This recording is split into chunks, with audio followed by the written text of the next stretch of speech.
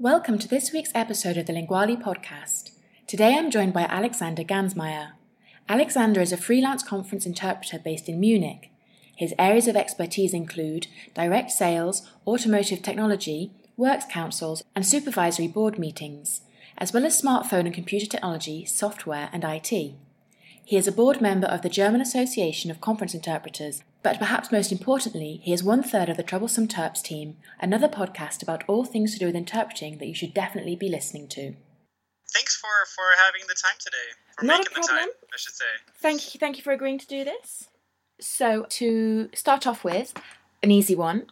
How did you become an interpreter? That's a good question. I think I kind of just fell into the whole thing. Initially, I wanted to do something completely different. I wanted to do American studies because I've always liked English and speaking English, American English in particular.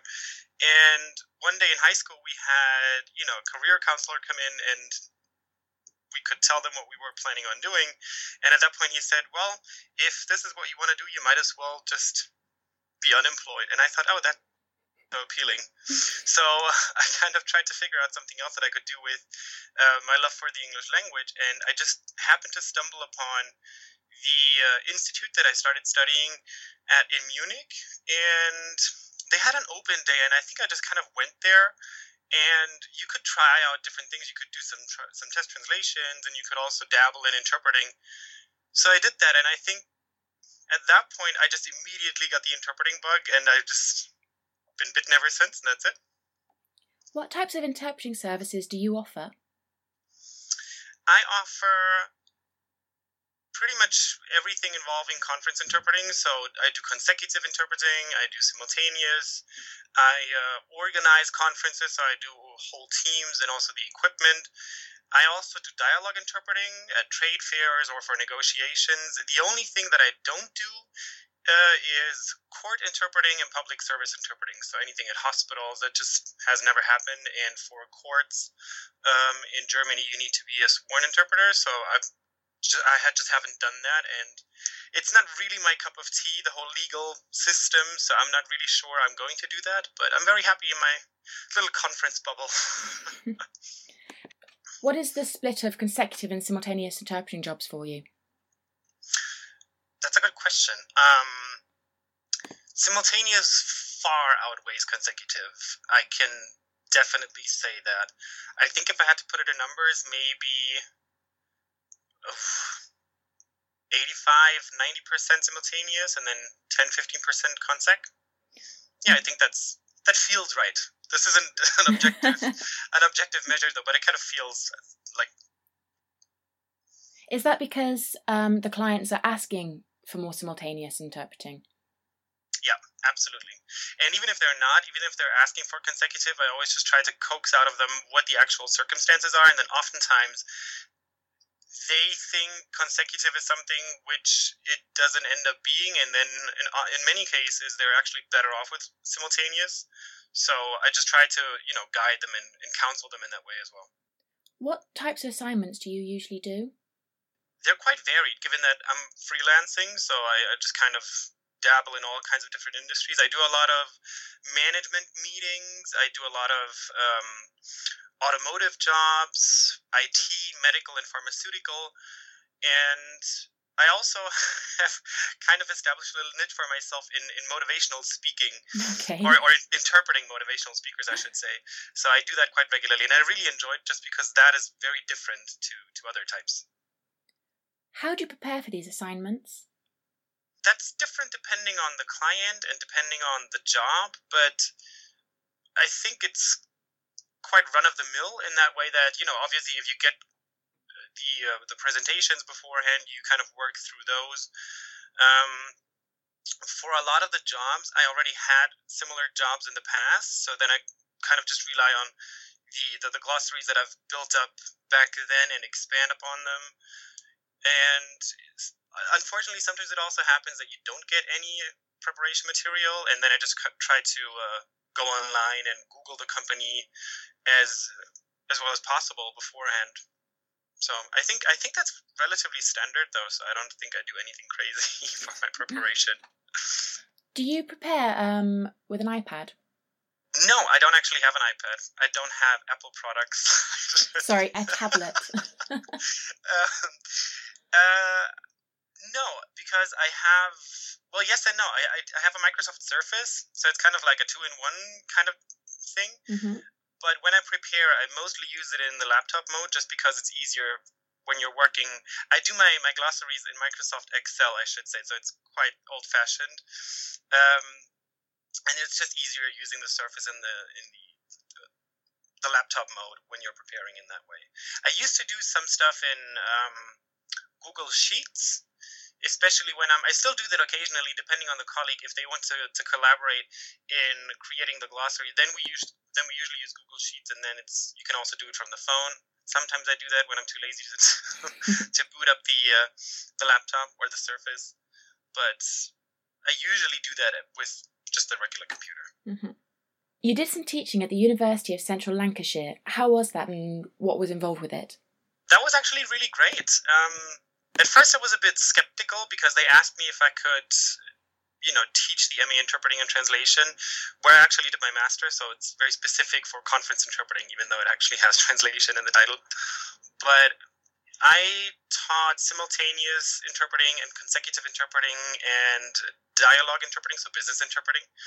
And it was very much an all-round approach. So, the students could also come to me out of after class or before class asking for advice if, I don't know, they had some difficult negotiations. And it was just very fun, which I'm not sure I had expected that, because I always had a very specific image of what a teacher should be like in my head. And then when I came to university, the person who taught me, Kirsty, and all the other colleagues, they were so very different from what I had imagined a university teacher or a lecturer to be like, that I was surprised that I kind of fit in there as well. And I was really surprised at how much fun it was, because it was quite fun. Yeah. English has been the lingua franca of business for some time now. Is it still necessary to use interpreters and translators to reach global audiences and international markets? That's a good question. I think absolutely, yeah. It's vital to use interpreters and translators, just because with everybody speaking English, it kind of turns it into globish. So everybody speaks enough English to communicate on some fundamental basic level. But as soon as you get into the nitty-gritty, into the details, things get lost. And I forgot who told me. I was talking to a colleague not too long ago, and they were saying when somebody knows they don't understand something, they go out and find a solution. But when somebody thinks they understand, they just kind of lean back and relax and feel like they have everything covered, when they're really missing half of what's going on. Mm-hmm. So I think that's kind of a big risk of the whole global movement. I don't know if you can call it a movement, but that's why I think it's even more important that you use interpreters and translators to make sure that you're actually saying what you want to say and not just what you can say. You are a member of a number of associations. Why do you think it's important to get involved with these types of groups? I think it's very important, especially if you're a freelancer, that you are involved in professional associations, because oftentimes we're kind of the lone wolf out there, fending for ourselves and trying to get the clients. And, it's quite stressful sometimes as well, depending on the client. And I think the professional association gives us what you usually have when you have a normal 9-to-5 office job, which is kind of like a work community in a way. So I quite like being involved, because actually doing some work for the organization, usually you make more contacts more quickly, and I really like doing things very quickly, as many people who know me will tell you. And I think generally the appeal of these associations is that they offer so much. They offer different kinds of workshops, they offer different forums, they offer sometimes legal advice, and you can have really great discussions with different colleagues, and you can use that for networking. And I think it's just nice to not be so alone all the time, because there are people out there who have experienced the same stuff that you have. So if you have an issue and you really don't know what to do with it, maybe somebody else has already had that same issue and could tell you how to solve it. So you wouldn't really figure that out any other way except for if you were in that professional association. So I think, to quote Hillary Clinton, I think we're stronger together. So I think that's just a good way of putting it. How do you find being a freelancer? I absolutely love it. I couldn't imagine doing my job any other way. I do have some colleagues who are employed in various organizations, and I'm sure that has its own charms, but I like the independence. I like being able to kind of go with my own workflow, um, because I just said I like to do things very quickly, and I'm sure that not everybody has the same work approach. So in my admin, in my whole business management side of things, I can just do how I want it while I'm doing it, and I can also negotiate with the clients in my style. So I like it. Sometimes it's a little stressful, but I guess every job is.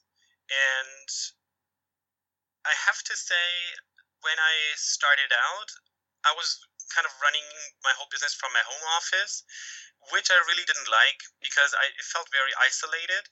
So now, since about 2 years ago now, I've had an office, a co-working space where, you interact with people, and I actually leave home to go to work, to the office, and you can chat with people, when you're on coffee breaks. I think it just kind of livens things up, and it really works well for me. I'm sure that, again, doesn't work for everyone.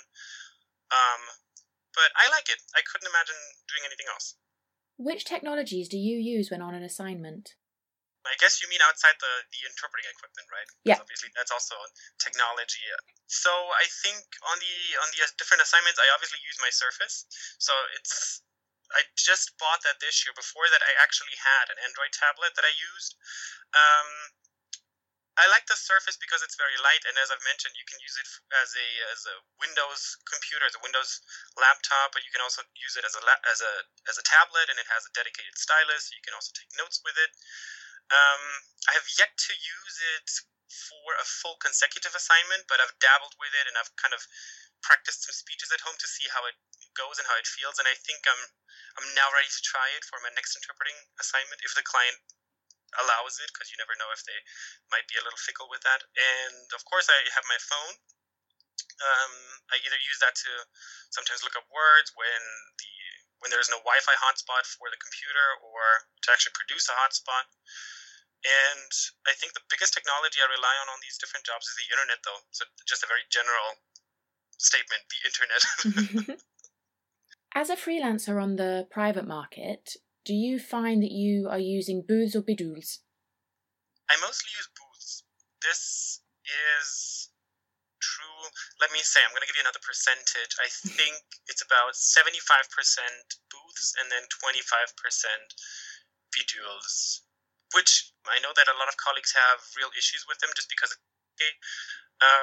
I just had another job this past Monday with a bedoul, and I think it always depends on the job. There are jobs that I really like doing with the tour guide system, because for this job last Monday, we were sitting in a very, very small boardroom, and it was kind of like a workshop, so it was very interactive anyways, and it's just a very familiar atmosphere, and in those kinds of instances, I really like it. What I don't like is when the clients either can't or don't want to afford a booth, and then they use the bedoul as a replacement booth for a situation where a booth would really be much better. Then it's a little bit of a hassle, but I use both, preferably and predominantly booths, though. Have you ever interpreted remotely? Yes, I have. How did it go? Sometimes well, sometimes not so well. I mean, I think I should probably break that down a bit in the different scenarios. Very common for me in the freelance market is that you're remote in the sense that you are still in the same building, but you're just sitting in a different room. You have a couple of screens. You will get a live video feed with I don't know, mostly two screens in front of you, one showing the presentation and then one showing the speaker, and you're just sitting there either in a booth or at a desk, and you have the professional conference interpreting equipment set up in front of you. So that usually goes very well because the technology is everything is running through a cable. You don't really rely on any cell phone signals or internet signals, so that usually goes quite well, and I really don't mind it. I've organized a couple of conferences in that way, even because of spatial restraints, so it just wasn't able to be done any other way. And Sometimes it's a little bit of a hassle if you have to do that and you need to explain to the client, we actually need to get a camera and we need to get screens and it's just going to be more expensive. And they're saying, wow, you only need to hear. And then you kind of need to go into that whole discussion that you actually also might need to see a little bit of what's going on. But that usually goes very well. So I don't mind that. What becomes a little bit more iffy is when there's outside telephone connections involved. So 2 weeks ago, I was doing a board meeting, and one of the board members couldn't make it. So they joined in via, well, they called it a conference call. The person being in a car and then talking from the car with their cell phone. So that is very good. But that's kind of a mix. So sometimes that happens in these that people join from their landline or even via Skype. So that's really hit or miss. Sometimes it works well. Sometimes the connections, the various connections, just give up, and then you want to give up as well, but you can't. The most difficult thing that I think I've done is like complete telephone interpreting, where it's really you're on the telephone and you interpret for other people in the various rooms, so the English room and the German room. That is something you can do it. It would be nice if you didn't have to, but everything works out. What I've never done is really interpret remotely in the sense that I'm sitting on my laptop in my office and I'm just doing something online with any remote interpreting tool. And I know there's a bunch of them that are popping up left and right now, but I've never done that, and I'm not really too keen on that either. So it's a mixed bag. Would you actively avoid a type of job like that? You mean the one where I sit on my computer and I do it with an online tool? Yeah. I think I would at this point, yeah. Just because I've done a little bit of research, I've attended a couple of workshops, and there's nothing out there that has convinced in the way that I needed to work and that I wanted to work. And I've said this to a colleague, for me, it's really no point if you're really good at interpreting and you're doing a really good job, but then the technology lets you down. And at the end of the day, the client isn't really going to care if the tool doesn't work in the way that you need it to work, or if the internet connection was shoddy. At the end of the day, it's kind of you, and they just don't want to work with you anymore if it was a really bad job because they couldn't hear or you couldn't hear. So at the moment, I would still avoid these jobs. Yeah, actively avoid them. Do you have many people asking you for those type of jobs, though? Not a single one, no.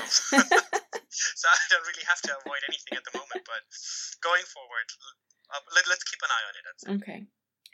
Whose interest do you think this new technology is serving? That's a very loaded question, isn't it? I think at the moment, it's predominantly serving the interests of the people who provide the technology, which makes sense because obviously if they provide the technology, they get money out of it, which is fine because obviously if I'm renting out a booth or if the client is getting a booth from somewhere, that conference interpreting equipment company also wants to get money. So that's just part of the business. But I think at the moment it's still the quality that for me is the big differentiator. So I think at the moment it's mostly well, in that case, it's not even an equipment provider. What do we call them? The remote provider? Maybe. I think that's maybe platform provider. Yeah. So I think at the moment it's predominantly for them, at least in a conference interpreting setup. There's different setups. For example, in public service interpreting, I know it works quite well if you're doing doctor-patient conversations or consults, and it's done in a dialogue interpreting setup, so where you actually take turns because then you can check back, and then even if the internet connection isn't so great, you can just say, sorry, I didn't catch that. And I think in that it's not really a more relaxed setup, but it's not the pressure that you need to instantly hear, understand, and process everything. So you can take your time and you can kind of make up for the system's weaknesses by using all these other communicative means that you still have at your disposal at that point. So I think for those things, it really works quite well. How viable an option do you believe machine interpreting will ever be? I don't really see it happening, to be quite honest. Maybe I'm being optimistic, maybe I'm being naive, but at the moment, I don't think it goes beyond, can you show me the train station, or can I get another beer? I think that those are kind of the limits at the moment, and I don't know if that's going to change drastically anytime soon. So I think for, I'm going on vacation, I don't speak the language, I use Google Translate, I say something and then it gives it back in Hindi or whatever. I think that is fine because it's all very basic. If I don't know where the train station is, I just say go straight, go right, go left. That's fine. But as soon as you get into, for example, motivational speaking, which I do a lot, there is so much about the emphasis, so much about the particular word choice, there is so much about the energy that is being conveyed, that will never be conveyed by a machine. It just can't, even though it might know all the different words, and even though it might be very accurate in the exact translation of that particular term, it's just not going to get the meaning because it just doesn't understand what that person communicated. It might understand what he or she says, but not what he actually wants to say, if that makes sense to you. Which technologies do you believe have had the biggest impact on the work of conference interpreters? So outside the conference interpreting equipment again, right? I always kind of think that's a given, but obviously the whole simultaneous equipment, that was a big game changer. But I think that the easy answer on that is just the internet. I think the internet has just changed everything. Because I remember when I was studying in Munich, one of our teachers was saying, there's no excuse to not be prepared in class. You guys have the internet. It's so easy now. And then she went on and she told us this whole story about her first couple of interpreting assignments. She had to go to the library and she had to get like 20 different dictionaries and, specialist books. And she was sitting there hours and hours slaving, looking up terms. And nowadays you just go on whatever website you prefer and you just type it in and you have it within seconds. And even if you don't have any presentations to work on, you can just, as I mentioned previously, you can just go on the company website. You can look that up. You can maybe even check out the speaker at previous events on YouTube. And besides that, I think the internet has just completely changed the way we can get jobs. So, the clients now find us on Twitter or LinkedIn or on Facebook, or they find my website. In a way, I think it also has kind of been a boon and a bane for the industry. I think it's been not the best thing in the world in a way because price dumping gets easier, but I think that's just a whole issue with globalization in general. But on the flip side of that, I think it's professionalized our industry in a way that it wasn't before. Just because there is more information available, you can look up, great freelance marketing tricks, and it's just brought us closer together as an interpreting community. And one thing which I find funny sometimes is translators seem to have figured that part out, the whole professionalizing part, a little bit before the interpreter. So I think in that instance, we can actually look at the translation and kind of see what they're doing and try to adapt that into the interpreting space. Do you think that technology is opening up the job market then? Do I think the technology is opening up the job market? In a way, yes, I think so. Just because clients can, let's say 25 years ago, if you had a conference and you know that a couple of the speakers or some of the audience members didn't speak English, and you had no idea where to find an interpreter, you might have found one in the yellow pages, but if there wasn't any, then what do? Then you might have just said, I'm sorry, you're not going to understand speaker XYZ because he or she doesn't speak English. And nowadays you just go on Google and you type in interpreter Munich English and you will hopefully land on my website and call me. But I think in that way it's opened up the job market. Yeah, absolutely. Do you think all the effects of technology are positive? Generally, I'm very tech positive. So I'm very open to new technology and I'm very interested in new technology, whatever it may be. But I think you have to be critical, so you can't just be naive walking around saying, this is new, this is great. You actually have to look at it. And for example, if I'm buying a new smartphone or a new laptop, it needs to be well designed, it needs to be sleek, it needs to work without any hiccups, it needs to be reliable. And I think for interpreting, that's the exact same thing. So if I do get a new piece of equipment or software or whatever it may be, it might be the greatest thing in the world, but if I can't rely on it in an interpreting situation, if the technology might let me down, then it's negative. If it works like a charm, then it's positive. So I think it's both positive and negative, to answer your question. Have you ever been let down by technology yet? I mentioned those remote situations earlier where people join in on their phones, they're on their mobile phones, or they're joining the conference via Skype. Those instances, yes, but then again, it wasn't really me being let down. It was just kind of due to the circumstances that the client presented us with. Mm-hmm. I don't think so. Not in any major way. Sometimes Windows will update itself in a stupid moment and just restart, and you're like, fantastic. I'm stuck now in the update loop, but besides that, nothing major. How do you stay up to date with the latest language technology developments? Of course, I listen to your podcast first and foremost. But it's just kind of the internet again. You can chat with different colleagues.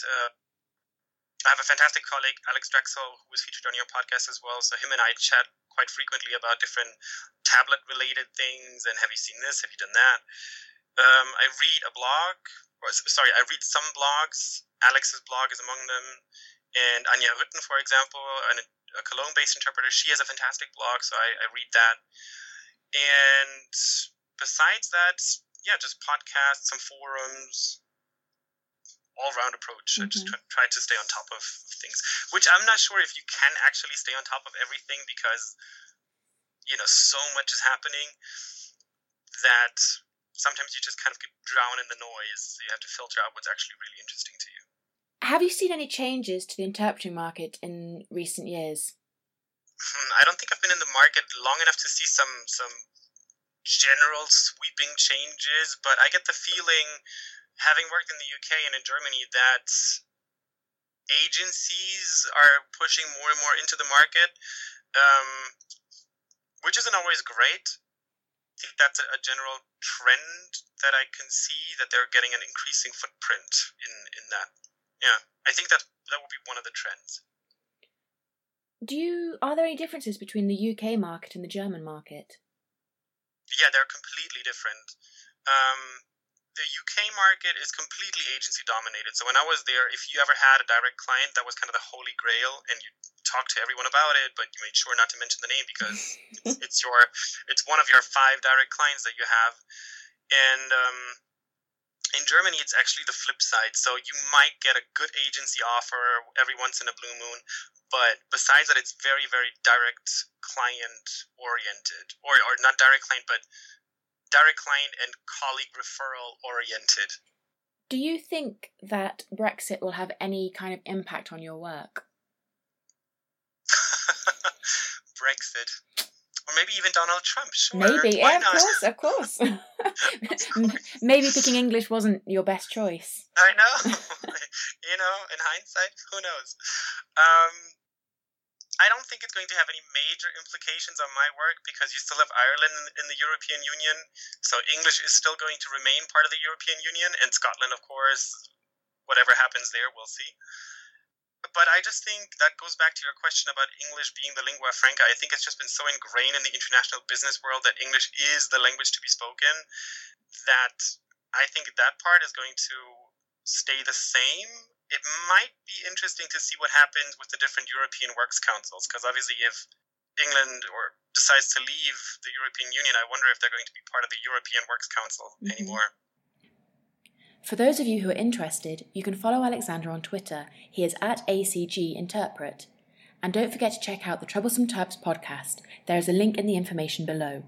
And you can also follow us on Twitter. We're at Linguali. Thanks for listening.